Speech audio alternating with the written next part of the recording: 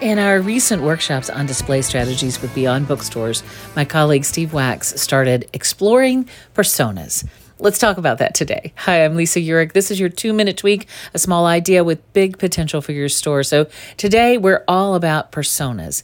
Now, personas in display, not a new idea, but it's certainly new to me, and it may be of use to you as well, especially if it's new.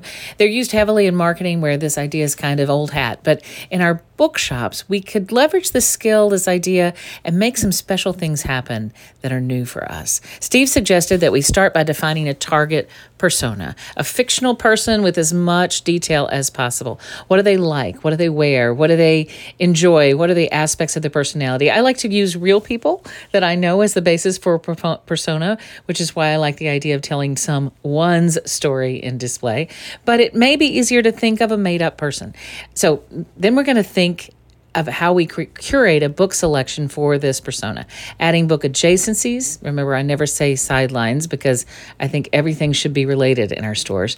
If we have the persona picks all over the store, we could pull attention to them in various sections of the store with signage or some kind of visual cue, some color, something, or we can pull them into their own display. That's kind of easier. In their own display, on a shelf or on a table, we can use props, items related to the persona to add a lot of interest. And if I wanted to make my colleague Ashley into a persona, I'd have tea with mysteries. I'd add some good writing materials and some white space to play, because she likes to play, and add personality, like asking folks to weigh in on what Ashley should read next.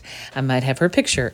When we think in persona, we can think about people as having multiple dimensions and interests. She loves mysteries. She also loves baking. She also loves pets and children and children's books. It gets us out of the groove or the genre boxes, thinking about the people themselves. When we're doing baskets or other kinds of boxes or something around themes and thinking this way, I bet you've done something like it.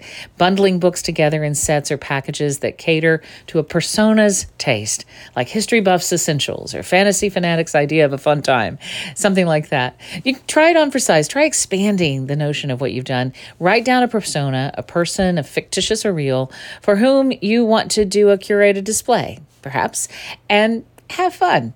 Your energy will emanate from the display, and people should be touching it right away. And if they do touch, it means much. We are 73% more likely to buy something we touch. And if you aren't getting those touches, keep going until you do. This is our book lab, the space where we create connections that are curated and help us learn every single day. And I hope thinking in persona helps you this week.